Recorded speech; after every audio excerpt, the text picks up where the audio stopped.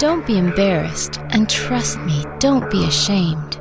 Everything you say to me, baby, is confidential. I know this is really intimate stuff, but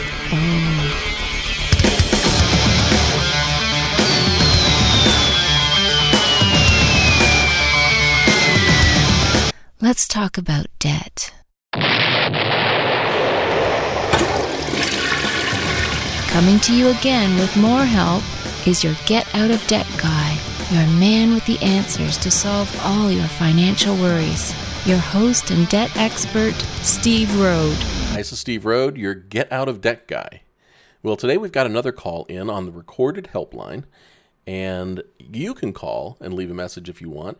If you have any concern, question, feedback, anything that you need help with to help you to get out of debt, I am here for you. And the number for you to call, if you have a question, is 919-321-2378. You'll be prompted to leave your name, your first name, and your question, and then I'll answer it on the next podcast. I always answer recorded messages before I get to the written messages. So if you have a question you want an answer quickly, call me, 919-321-2378. Well, today's message comes from Angela. Angela and her husband, unfortunately, got caught up in the whole Allegro law debt settlement mess. And I want you to listen to Angela's message, and then we'll talk about it. Hey, buddy, you're listening to the Get Out of Debt radio show, and if you don't remember that this ain't legal or accounting advice, I'll have to hurt you. For real legal advice, find yourself a lawyer in your state. Got it?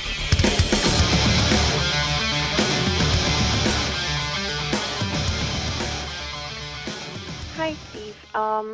My name is Angela. My problem is I called the Achievable about a year ago as my husband had huge debts after he'd had a failed business venture, and we were really struggling at the time.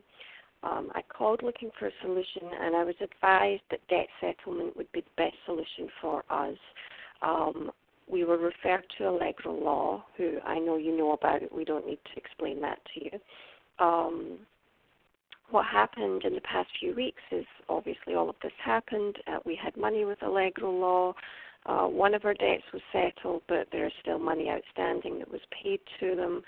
We have written to the Attorney General. In all honesty, it's not really our biggest concern. Our biggest concern is how we move forward from here. We still have all those debts. All the creditors are calling us now. We're in a situation where we can't possibly settle in the way that they are asking of us. Many of them want to settle with us, but we can't afford the large payments up front that they're looking for in order to do that. So we need to find a new solution. I'm hoping you can help us with this or tell us where we can go for the help that we need. I would appreciate it. Thank you. Bye. Thank you for calling, Angela, and leaving me your message. It's just so incredibly sad how many people have been caught up in this mess with Allegro Law. Allegro Law was a law firm in Alabama that was providing debt settlement services. These accounts were being serviced by a company in New York called AmeriCorps. And AmeriCorps services debt settlement and debt management accounts for several other companies as well. The problem is that the Attorney General in the state of Alabama determined that the services provided by Allegro Law were not in compliance with the law. And in fact, the attorney that was running the law practice actually wound up losing his law license for 3 years. The problem is that all of the customers have been stuck and stranded in the middle. They have money that has been paid in fees that they are probably not going to recover. And they have money that is being held in an escrow account that is now under the control of the receiver who was appointed by the court, but it requires a court order to release that money. So people are stuck in the middle. But I think what this does is gives us an opportunity to talk about the flaws and problems with debt settlement. I understand why reaching out to a solution where you think that you're going to only pay 50% or 40% of the money that you owe sounds like it is a good idea to get you out of debt. But the problem, Angela, and everyone, the problem here is that when you go into debt settlement, it is not a legally binding solution on your creditors while you are promised that things are going to get better. There is nothing in this world that will prevent your creditors from continuing to collect, making collection calls, contacting you, and suing you. And if you're working with a debt settlement company, you're sending monthly payments to that debt settlement company. More often than not, those initial payments, that first year payments, is going to the debt settlement company fees, and your creditors are getting little to nothing. Or the debt settlement company will tell you, well, send us X number of dollars a month, and then at the same time, we want you to put aside Y number of dollars a month in a savings account so that you build it up and you'll have money to save. Well, they know that you're not going to do that. You're going to pay them fees, and then when they get an agreement from your creditor, you're not going to have the money.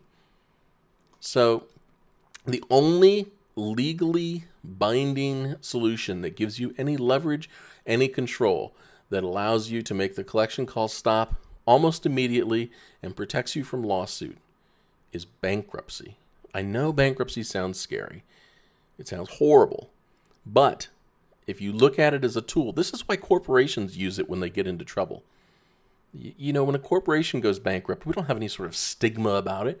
We still fly the airlines. We still eat at the restaurants or whatever. I'm not asking you to consider bankruptcy as an indication of your moral failure. I'm asking you to consider bankruptcy as the only legally binding tool that you have to make this situation get better instantly. Instead of saving money for the next 4 years to try to settle a debt, you can resolve this situation within a week with bankruptcy. And you can recover from bankruptcy faster, actually, faster than you can from debt settlement. Your credit score, since you're behind and creditors are chasing you, your credit score will get better faster with bankruptcy if you file bankruptcy now, because it'll stop that collection activity. So, Angela, I urge you to look for a local bankruptcy attorney, make some phone calls, find an office that you enjoy talking to, that you think would be good to work with, and then call and schedule a free bankruptcy appointment, a free bankruptcy consultation. Not to go in to file bankruptcy. I want you to go in and talk to the attorney about your situation, ask every question that you can think of, and then go home, think it over, and think, does this apply to my situation? Isn't this the solution that I'm looking for? Now, the concern is that people often have, I'm going to lose my car or my home or something else. The answer to that is, no, you're not. If you have a home and you have a car, you want to keep it, you can keep it through bankruptcy. There are solutions that can be worked out. You can file a Chapter 13 bankruptcy, which is where you have a payment plan that's based upon what you can afford to pay. And ultimately, isn't that what you're trying to do? At the end of your Chapter 13 bankruptcy, let's say that you repay 40% of your debt. At the end of your Chapter 13 bankruptcy, the rest of the debt will be wiped off. And you have no tax liability, like you often do with debt settlement. What the debt settlement companies don't tell you is that any forgiven debt is a taxable exposure to you. You might have to pay income tax on it just as if you earned the money. And they'll say, well, you don't have to do that because you're insolvent. But what the tax code says is, if your forgiven debt leaves you solvent, then you have to pay income tax on the difference between where you would have been insolvent and solvent. Don't worry about the technicalities. Just know that debt settlement still leaves you with bad credit, takes you longer to recover from, leaves you exposed to lawsuits and bad credit information and collections, and bankruptcy is the legal option that you have to address this issue now and start to rebuild your life now rather than waiting 5 years from now to do it. All right, Angela, thank you so much. I'm sending you a big audio hug for calling, and I wish you the best. Be sure to get back in touch with me or leave a comment under this question that'll appear on the website, under this podcast, if you have any more questions or follow-up. Thank you.